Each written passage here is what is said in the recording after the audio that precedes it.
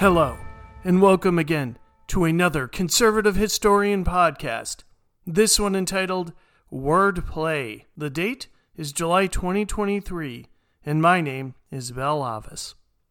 All I need is a sheet of paper and something to write with, and then I can turn the world upside down. Friedrich Nietzsche. Words, words, words. I'm so sick of words. I get words all day through, first from him and now from you. Is that all you blighters can do? Alan J. Lerner from the musical My Fair Lady. Okay, a guy who spends most of his time with words, whether reading them or writing them, should not be sick of words. For the better part of 3 decades as a business person, I played with words in a very different context.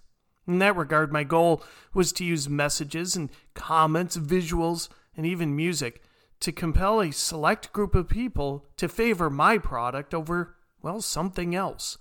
For this, I used a simple 3-part framework. First, what is it? What are we talking about? Second, why should the target care about the first thing? And third, how is that thing different from something else? What is it? Why should someone care? And how is it different? How could it be an alternative? This works fairly well with politics and history, but sometimes the reality is a little differentiated.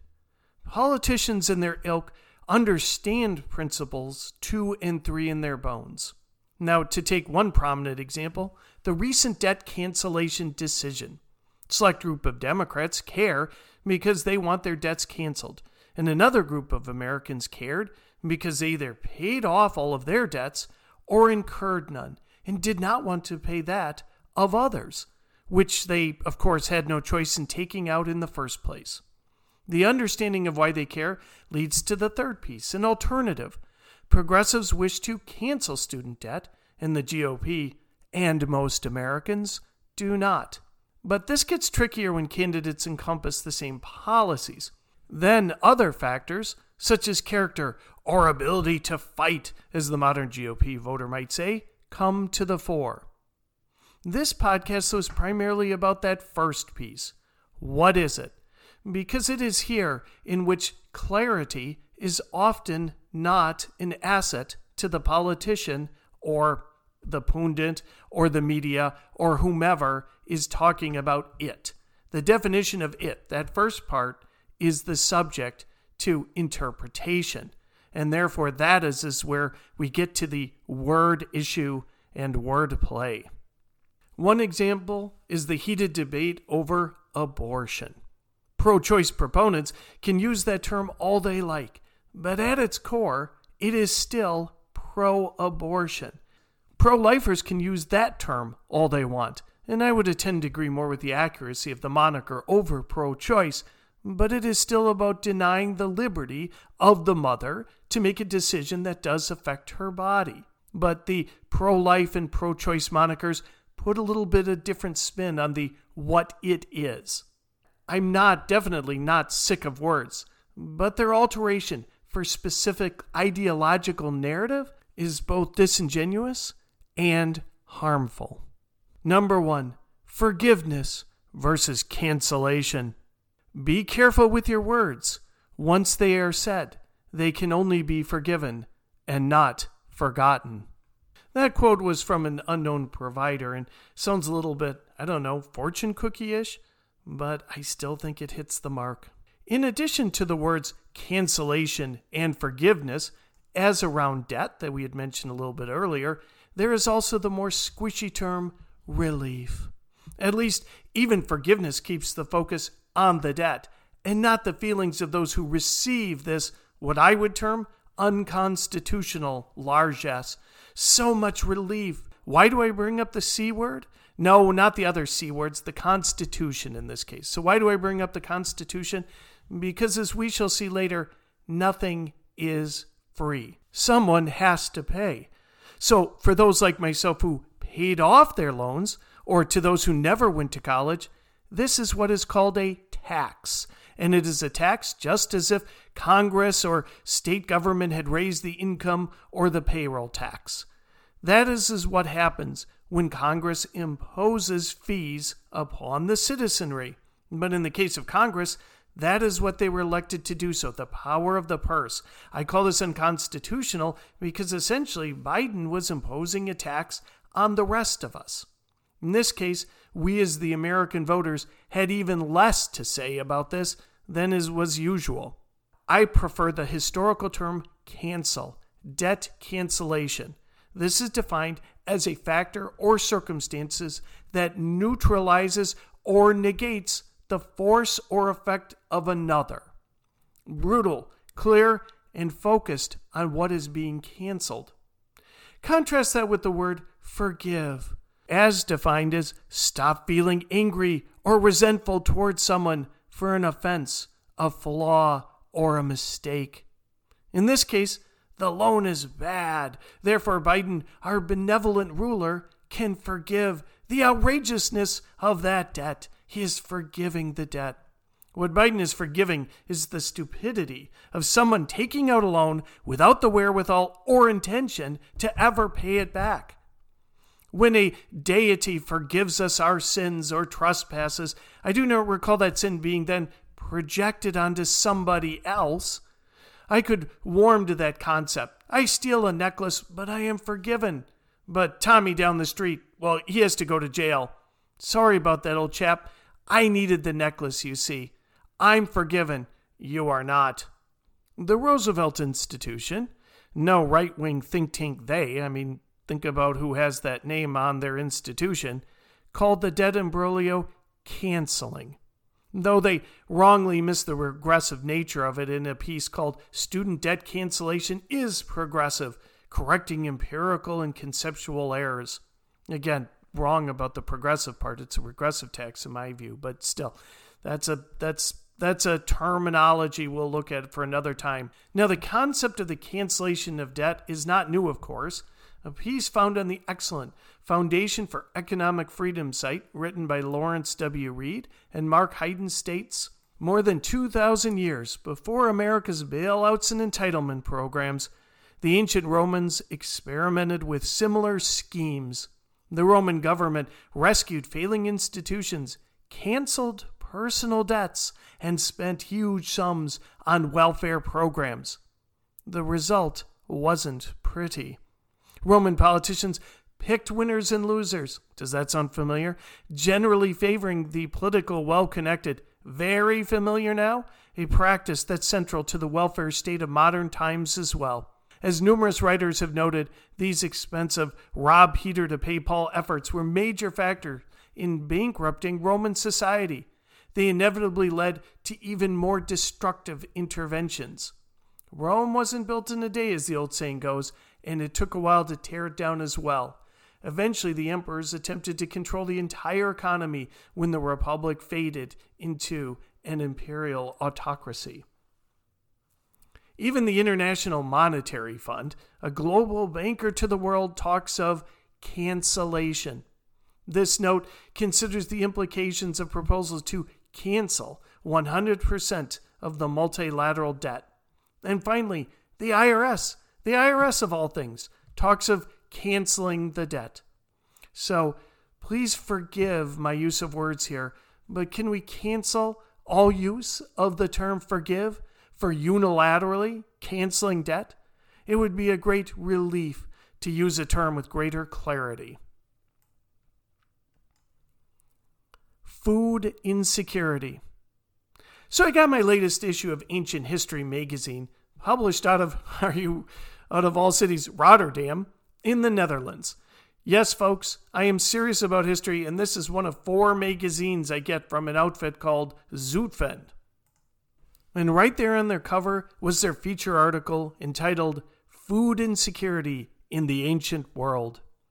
When I go onto the New York Times website, or I'm reading Washington Post's op-ed section, or even watching CNN, or talk to my progressive friends, I have come to expect the term of food insecurity. Therefore, it's a little jarring to see that term in what is usually a politically free safe space of a magazine that looks at ancient cultures primarily through an archaeological and not an ideological prism.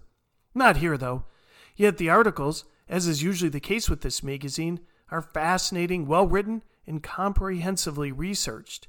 There is a piece on the famine that accompanied the collapse of the Near Eastern Bronze Age states that occurred around 1200 BCE.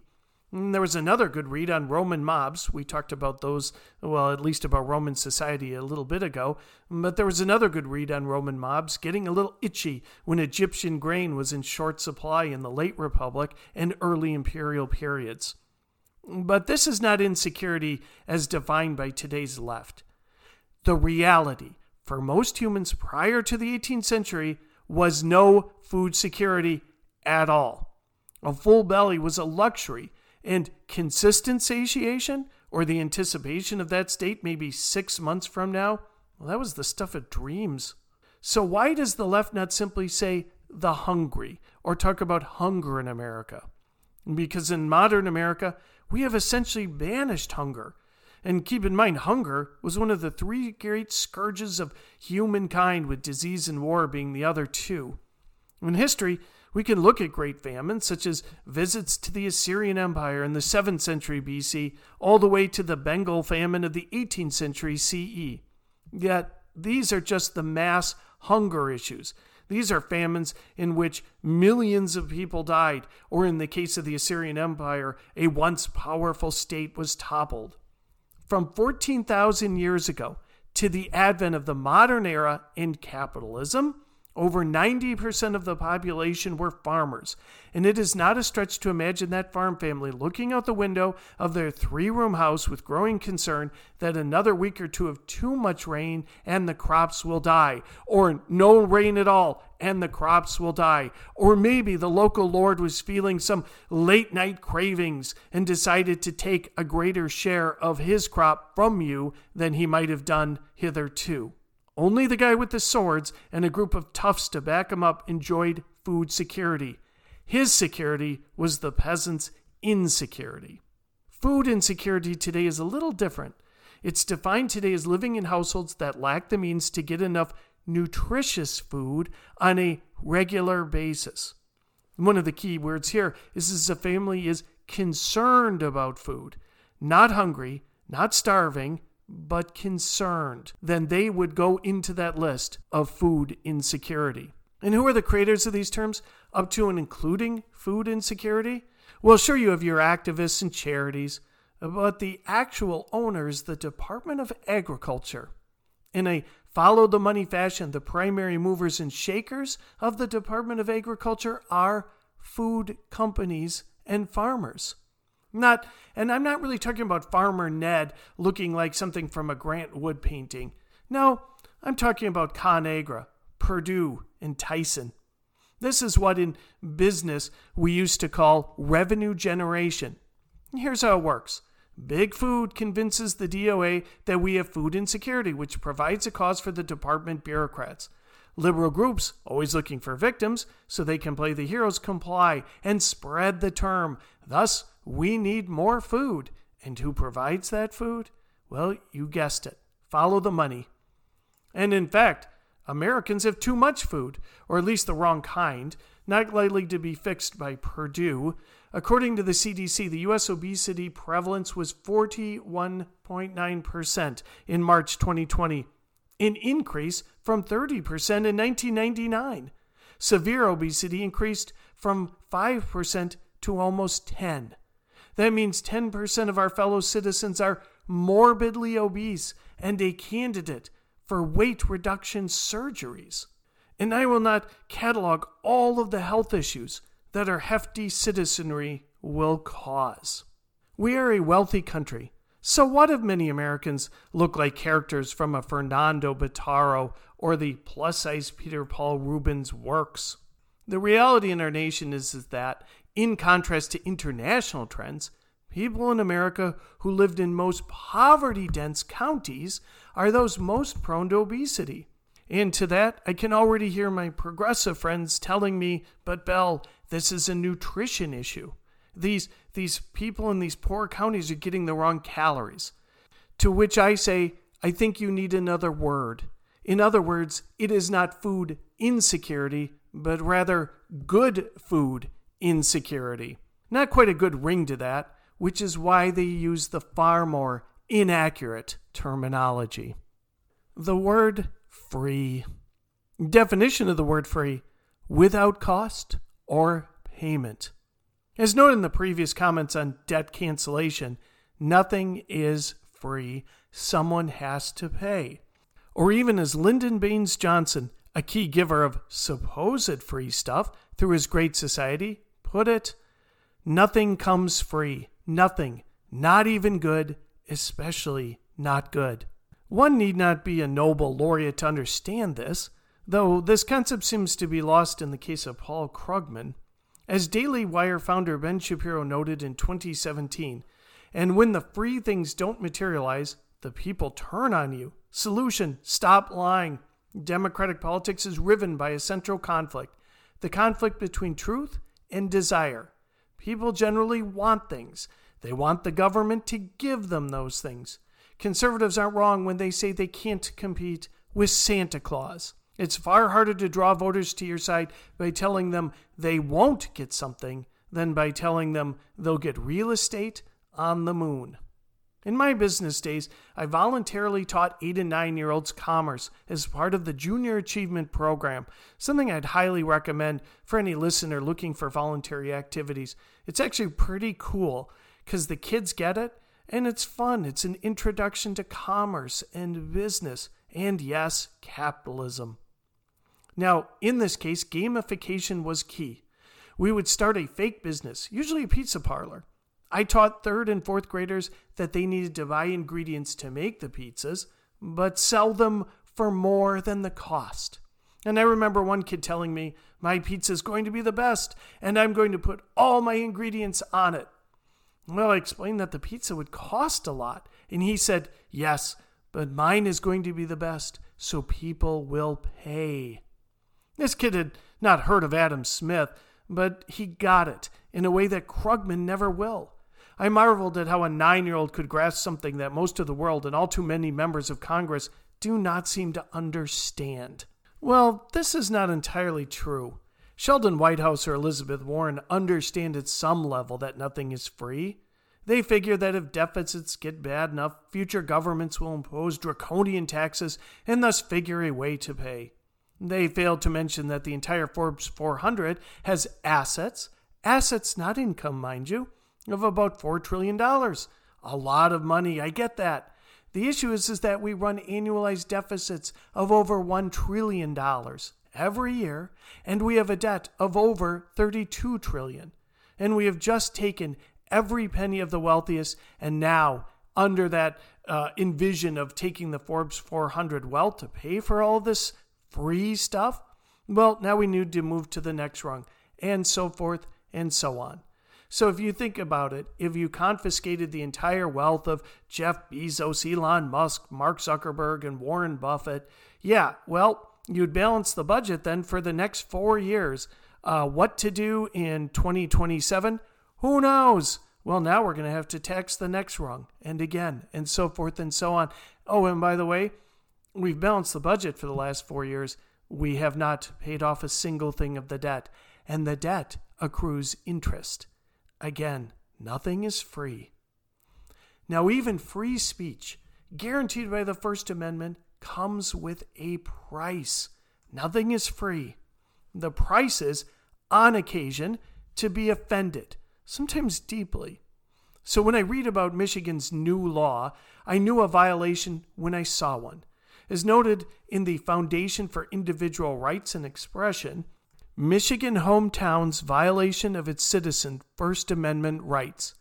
The city code now prohibits people speaking during the public comment period of city commission meetings from demeaning city officials, officers, or employees, making derogatory comments directed at another person, or using vulgarities. And in a letter sent last week, Fire called on Bay City's government to eliminate these unconstitutional restrictions on its constituents' right to speak freely about matters involving the city and its leaders. The prohibitions on demeaning or derogatory comments violate the First Amendment by selectively targeting speech based on viewpoint. Whenever I see these restrictions, and on their paper, they seem pretty good. In other words, I can't call the mayor the F word, right? That, okay, sounds pretty good. The problem is the slippery slope. At what point am I questioning the mayor to the point where they feel offended by something that they did and therefore can hide behind this law? The payment of that free speech in the First Amendment, again, the payment is to be offended. Now, I am old enough to remember when the ACLU defended the right of Nazis to organize. I should not have to state that conservatism, based on individual rights and leader selection, is the true polar opposite of fascism and not a mirror, which is Marxism. I hesitate to cite the speech from A Man for All Seasons, in which Thomas More notes is that if you cut down the laws to get to the devil will win, because he will turn on you and you have no laws to protect yourself. If a political group of the day gets to decide what is offensive and what is not, that will be the beginning of the erosion of those all too critical First Amendment rights. Free speech is not free, but it is absolutely vital for liberty. I have talked about words that I don't like. Forgiveness in terms of debt cancellation. I've talked about free stuff. Here's where I want a word to be inserted. I want a word to be used much more often, and that is the word former. And I'm particularly talking about former in relation to politicians who are no longer in office. This is a straightforward test. If you want to know whether your media is truly news or provides independent opinions, when addressing former office holders, do they use the former in the piece or treat the figure as if they still hold office? Here's an example. In a piece in the National Review referring to Donald Trump, Andrew McCarthy states, "After all, the Capitol riot dust settled, did former President Donald Trump commit a plain old financial fraud, i.e. pocket a pile of dough that he raised on false pretenses?" Here's a piece from the Dispatch, Nick Cottagio. Bill Barr, who amassed populist cred as a loyal servant of the former president until, like Mike Pence, he squandered it by refusing to abet the rigged election nonsense. Even Town Hall does this. Unsurprisingly, former President Donald Trump and Florida Governor Ron DeSantis were the most popular in the THM straw poll. Note the differentiation there. Donald Trump is not president, hence he is former president. But Ron DeSantis is the governor of Florida, and thus he's referring to as that with that title, though I will talk a little bit about these titles in a moment. Yet here is Senator Edward Kennedy speaking of Trump. On Wednesday's broadcast of the Fox News channels Fox and Friends, Senator John Kennedy stated that he thinks the Justice Department will do whatever they can to make sure that President Trump is the nominee, because that's who President Biden wants. Kennedy went on to state he thinks that President Trump is the only person he can beat. Former President Barack Obama often also receives the same treatment from those on the left, interestingly, in a way that former President Bill Clinton does not. And it is not just presidents. Fox News routinely interviews former Speaker of the House Newt Gingrich, and though they put the former into the title image, they always refer to him as Mr. Speaker. So is this just some nit? Are you thinking, valued listener, that I just got up on the wrong side of the bed today, or maybe had a little too much wine last night and feeling a little headachy, or I'm just trying to be a little bit of a crank or a troll? No, I don't see it that way. When the founders constituted our government, they deeply understood its impact on society, having just overthrown an aristocratic one. They consciously avoided titles, no barons, viscounts, dukes, or kings. But increasingly, we treat former office holders as if they were, well, a type of peerage. Our government features offices, not titles. As I always like to say, it is an office, it is not a title. The presidency itself is a temporary position. Many governorships are the same. I feel Congress should also be term limited, but in some cases, as with the Speaker of the House, elections can cover that.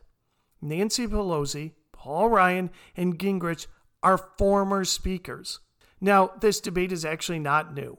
A 1992 piece from Washington Post mentions this title issue. The rule is that there is only one president of the United States at a time, therefore the title does not accompany anyone out of office. Now, many lesser titles do, however, so a former president generally uses his last such title. In this example, and again remember this was written in 1992, the proper address is Senator Nixon, as it is Governor Reagan and Governor Carter. So, as noted, those Fox News hosts are not exactly wrong in calling Gingrich Mr. Speaker because that was his last governmental title. But I think that should change, and I prefer the Mr. or Ms. versions. Football and the rare basketball coach also have a title. I always love it when sports reporters call a coach such and such, as if the reporter's ready to suit up and hit the gridiron. But everyday people, the people, do not get titles. As noted, I was a business person for several decades, but no one referred to me as business person Avis, or even today, historian Avis. It would seem weird. Imagine the people that you work with, or the people you work for, or the people who work for you, using titles. Until the 1970s, it was routine for a subordinate to call you Mr. or Ms., rarely back then, but that went the way of bell-bottoms and male short shorts. Thinking a simple, respectful Mr. Trump, Mr. Gingrich, Ms. Pelosi, and Mr. Obama is just fine. But then, come to think of it, historian Avis does have a nice ring to it. Thank you for listening to this latest Conservative Historian podcast. Please check out all of our podcasts. And again, coming on September 1st, we have a number of fun announcements for you. So please stay in touch.